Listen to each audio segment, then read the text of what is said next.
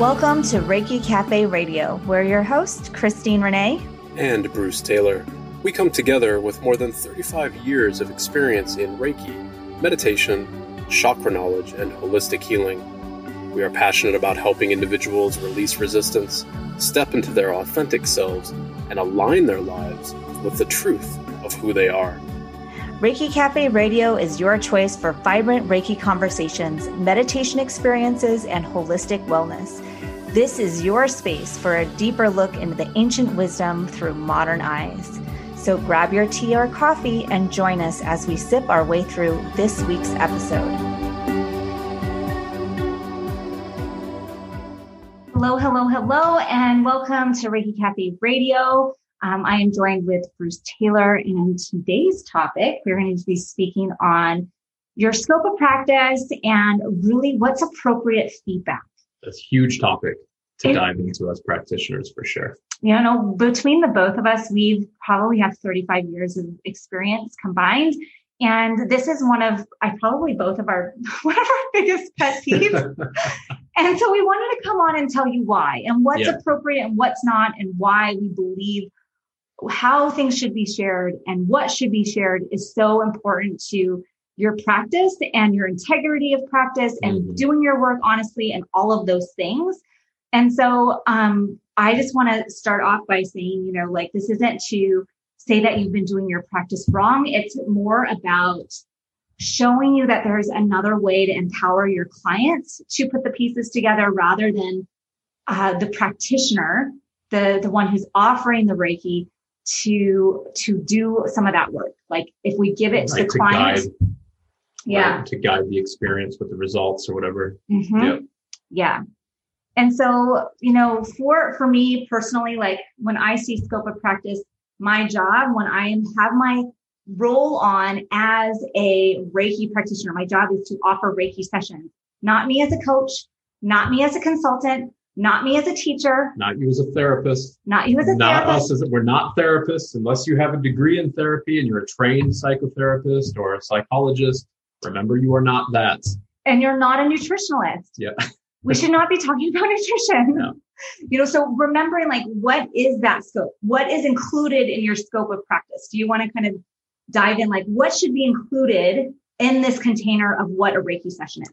Yeah. And I think, one thing that we all are very quick to forget are these guiding precepts of Reiki. Remember, it's just for today. I will not worry. I will not anger. I will be kind to all living beings. I will be grateful, and I will do my work honestly. So as soon as we start to give that guidance or start to interject or transfer our own beliefs or narratives onto our clients, we're breaking literally every one of those precepts.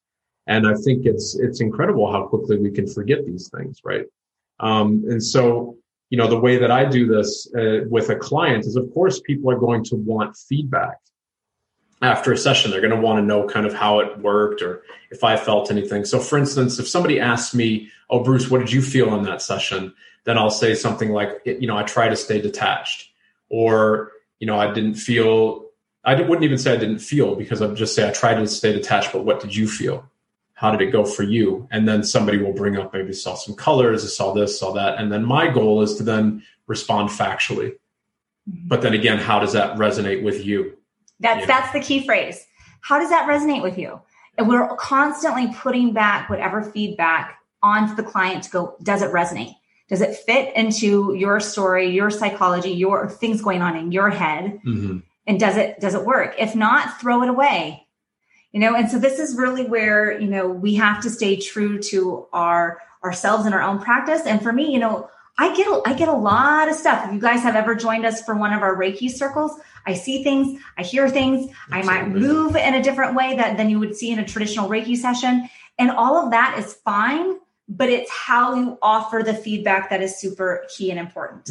So for example, if I see something, I'm not going to try to figure out how it relates to them or their story. I'm going to let the client do that. So for example, I had a client who was pregnant and she came in wearing hipster clothing and some army boots, and I didn't know her story. And I was just giving her Reiki, as a normal pregnancy session. I have a lot of pregnant clients because of my past history as a student midwife and a Reiki practitioner. And so those are kind of common clientele. And so she got on the table and I was seeing a ballerina and like a Swan Lake guardian angel type energy. And I go, so at the end of the session, I was like, well, this is what I noticed. I saw ballerina in a Swan Lake like dress, very like comforting. What does that mean to you? Does that resonate with you? And she's like, oh, I'm actually a professional ballet dancer. I had no idea. Mm-hmm. And I go, what does that mean to you? How does that relate to where you are today? And so she then had a big story about being in the Swan Lake energy as preparatory for her birth and labor and all of these things. And like, she made the story. I didn't need to. So I'm going to take whatever puzzle pieces show up. Absolutely. And give the puzzle pieces to the client to let them connect the pieces together. Does that make sense? Let us know. Feel free to reach out in Reiki Cafe community to see how this resonates with you. Like, what do you notice? I love that puzzle piece analogy as well. Quite often when I'm actually with all of my clients, I describe when they've come to the first session. So, like I would say maybe, I saw this, in the example that Christine's saying here. Yeah, it's weird. I saw this ballerina. I had this. Does that resonate with you? Maybe yes, maybe no. But regardless of the response from the client, then I'm like, please write all of your experiences down. You saw this, you felt that, you heard this resonated like that or whatever. Because with more sessions, then it's like the way I describe it, and I think Christine's saying it very similar as well, which is really beautiful. It's like you're throwing a puzzle piece on the wall. Mm-hmm. You don't necessarily know where each session's puzzle piece is going to land. But then after, 5-10 sessions or whatever, the more puzzle pieces that are on that wall, then the more the client is going to be able to see the mosaic that is their own journey of healing. Mm-hmm. Because the thing that they saw, maybe the ballerina meant nothing. But 10 sessions later, it might be like, oh my God, that's actually a doll that I found a safe space with or whatever. I'm not trying to draw away from Christine, but it could have all these different meanings. Who are we to say what that meaning is? Right. It's just like when you have, if like for me in my shamanic work, like I might see things, but it doesn't mean shit unless it makes sense to the client. Yeah. And it should be their interpretation. Like if, let's say a bear means something very specific to them, then their interpretation is way higher priority and understanding than what the practitioner's understanding of that symbol would be. And so, on that note too, like one of a great way to kind of turn things over to your client for their interpretation is if they're going to come in regularly, have a notebook of paper for them. Keep a file folder where it's like they journal before their session, they journal after their session. It doesn't have to be about what we think their intentions are. We don't even need to know their intentions. Like, absolutely. We don't need to know their story, their background. We don't need to have any type of connection on those things because it's then going to potentially put a bias into our minds. And then ego shows up. There we go. Then we've got those difficulties. Yeah. I think one of the things with, remember the precept of just for today, I will do my work honestly. The example that Christine just gave about a bear coming forward, I think it's very appropriate to say these are the kind of factual representations of a bear. Like traditionally, this is what a bear means in shamanic practices or whatever. But again, does that resonate with you? Exactly. Right. And if it doesn't, then the issue is like, don't keep pushing the idea. Yeah. Don't try to find a meaning because maybe the bear was coming for you and not for them. Who are we to say, where that image or that idea or that feedback, who it's meant for? Because in a full Reiki session, we're not just holding space for the client, but in order to hold proper space, we have to hold space for ourselves as well. Exactly. Right? And so this is why I think it's super, super, super, super important to have a self-care Reiki practice, a daily Reiki practice, part of diving deep and doing your own subconscious healing work, learning what your limiting beliefs are, learning your own junk from your own past history. All of that is so key and important is so that you can recognize in a Reiki session, if something comes up, is it from you or is it from your client? And if we haven't done that work previously, you could be seeing bears showing up for the Reiki practitioner, not the client. And because while we are offering Reiki, we are receiving Reiki. We're doing healing work on ourselves. And that's one of the reasons why I love Reiki so much is like, yeah, I can go do 5-6 hours of Reiki in a day and I feel amazing. But I need to know what guides, what spirits, what communication are coming through for me versus my clients. And you don't really have that awareness. It comes down to awareness until you've done your own internal healing work. So especially if you just started practicing, like that's why you can go start. Like this isn't about like holding back. Reiki needs to be out in the world. Reiki practitioners need to be doing the things, but then it's asking like, okay, this is what I got. Does that resonate with you? And if it's like, if you see it, you can ask the animal, like if it's a spirit guide, whatever it may be, are you here for me or the client? Or you would just ask. Mm-hmm. And there are such things as universal healer animals and universal healing spirit guides. And they're just there because healing is happening. Like think archangels, like Archangel Raphael show up, or is he here for me or is he here for the client? Like it's totally possible. And it's totally just the moment of the practice. Yeah. Like, just being fully available in that moment of practice without the need even for that narrative. So if you have this story coming, you might even just ask, are you here for me or for the client? Even from my perspective with the Japanese background, it might just be like, okay, you're here. So that's it. And just surrender fully again and again and again, and just stay neutral in the practice, right? It's the overarching discussion here is don't interject your narrative into the healing session, because that is ripe with ego, and it will always, and you can never say always, but of course, anytime that I'm interjecting my own beliefs or narratives, like if Christine and I were working together, she's on her own journey and I'm on my own journey. So if I try to interject and pull her into my story or whatever, that's automatically going to create friction, right? And resistance and all these other types of things that we don't need. We have to recognize that each of us are on our own divine journey of healing, and that the role of a practitioner is to support and hold space. Yeah. And I think, part of when we were teaching our Reiki Masters class yesterday, one of the things that came up was that really kind of getting into the space of when you have a client, knowing when it's like what really actually needs to come through. And it's okay to just be like, the goal shouldn't be to get a story. Like there's so many practitioners, and I was guilty of this for a while. Like I wasn't successful, quote unquote, successful in the session unless I had like a shamanic journey or a story to tell them. And it's like, that isn't what it's about. Right. It's not what it's about. And oftentimes as an empath, like many times, I'm sure many listeners who are hearing this are empathetic. And so when the client walks in the door, you already know a lot of their story. You already know energetically where they're at. Or visually where they're at. You can see how people carry themselves. Of course, that story is there. Exactly. There's so many ways to just interpret that right away. Exactly. And so I kind of like plug my ears and I'm going, la, la, la, I don't want to hear anything. I don't want to see it. Because once my analytical mind, this is that part of the third eye, that is that brain activity. They're taking that, okay, my intuition says that they dress this way, so they must have these issues. Or I know what their background is, a criminal lawyer, so they must have this baggage. Like if once I start getting into that dialogue and bringing that into the session, I'm doing a disservice because my ego is trying to fix something. Mm-hmm. And my job as a Reiki practitioner, my scope of practice isn't to fix something. Right. It's to hold space for whatever, body, mind, spirit, mental, emotional, spiritual health, like whatever needs to heal, transform, transmute, that it can take place. But if I have ego getting in the way and I have a story that like, oh, they're a criminal lawyer, therefore they need to have this underlying trauma healed, we're getting away from getting right in the way of their own journey. Right. Absolutely. And it's the idea here. Like I would imagine many of you who are listening will immediately be like, well, I don't do that. And that's great, but really make sure that you don't do that, because like Christine just said that she was doing that, right? And I definitely was.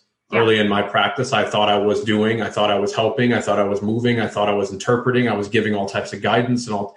None of that is necessary. So, ask yourself repetitively, are you doing any of these things? Is there any space that any of this might be coming up? Because it's really a way to keep our ego in check, right? So that the person can have a free journey and a free exploration of their own healing journey. When they come to you with their own signposts and responses from the session or whatever, I don't think there's anything wrong with helping give a factual discussion. Right. But so not an emotional discussion. Right. And so that might look like, okay, so I noticed that I spent a lot of time on the solar plexus area, and here are the facts about solar plexus.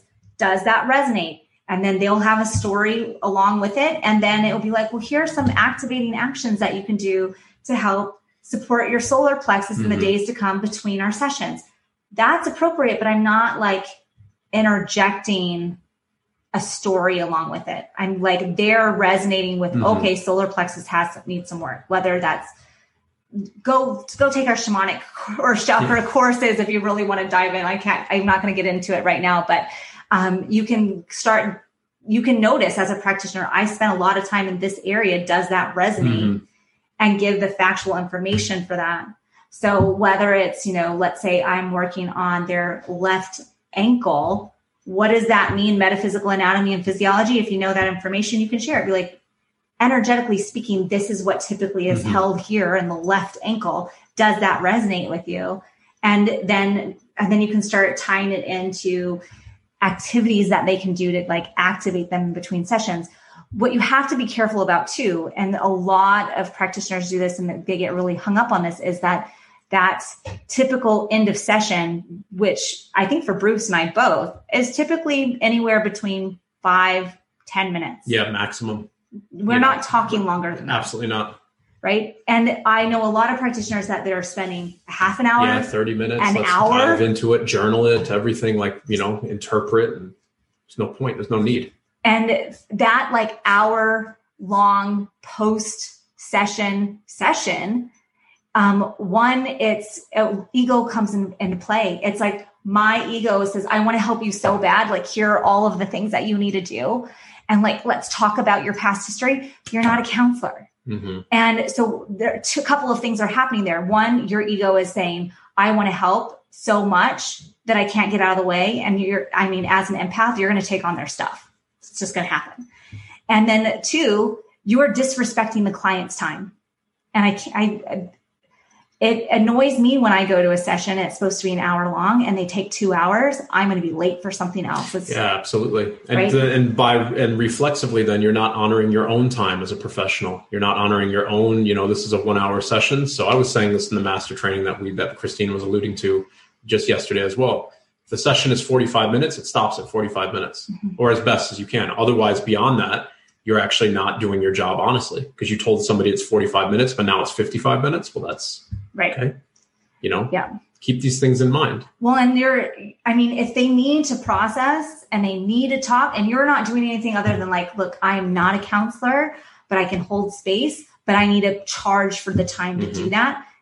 That like, there's some wiggle room there a little bit, as long as you know your scope of practice. You're not giving them advice outside of your scope of practice.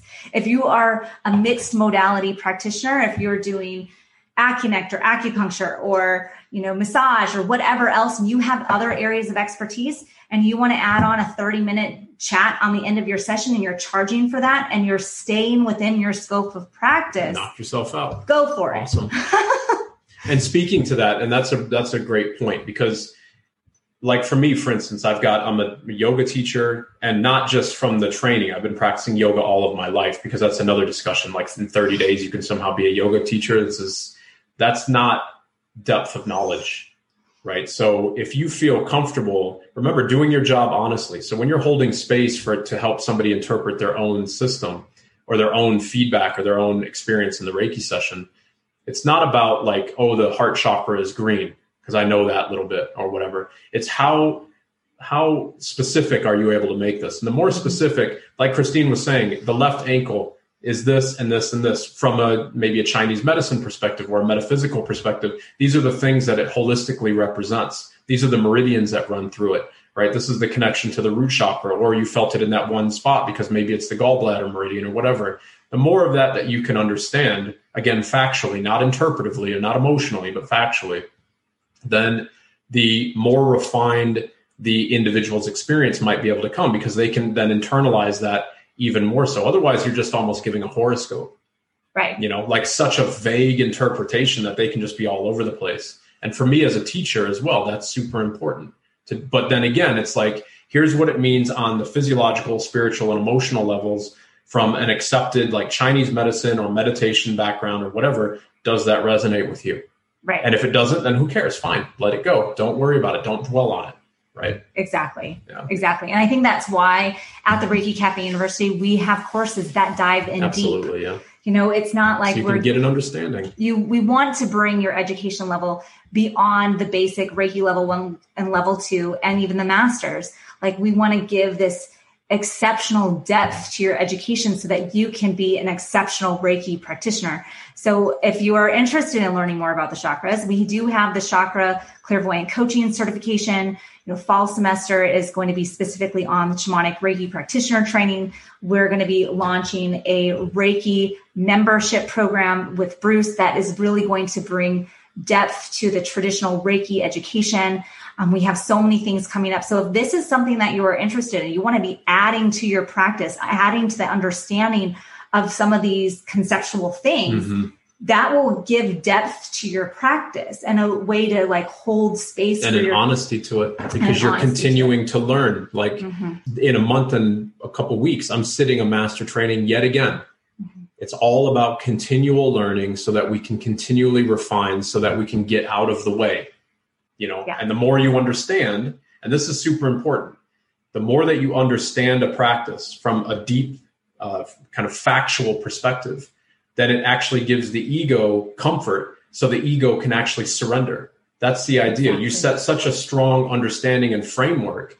Just like everybody who's listening, you're a professional in something. Maybe it's Reiki, maybe it's something else, whatever. When you walk into what you are professionally, then you can just do it.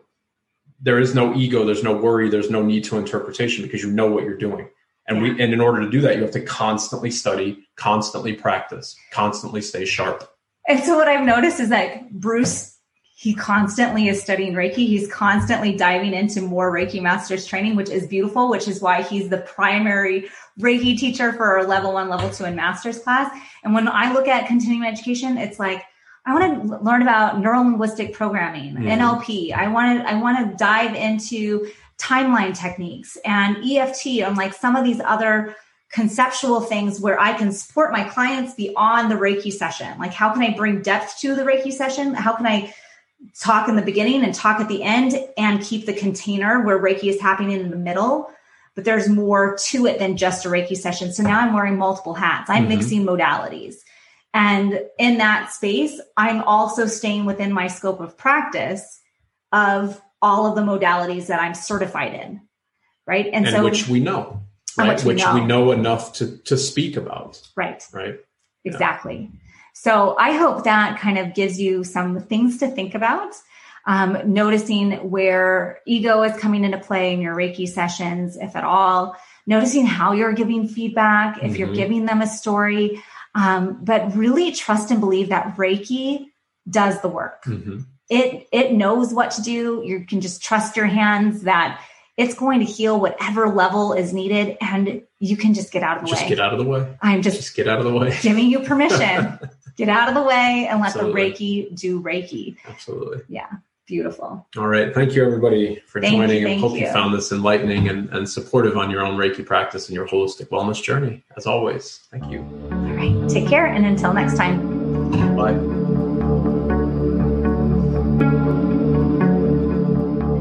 Reiki Cafe Radio is sponsored by Reiki Cafe University, where your Reiki dreams become reality.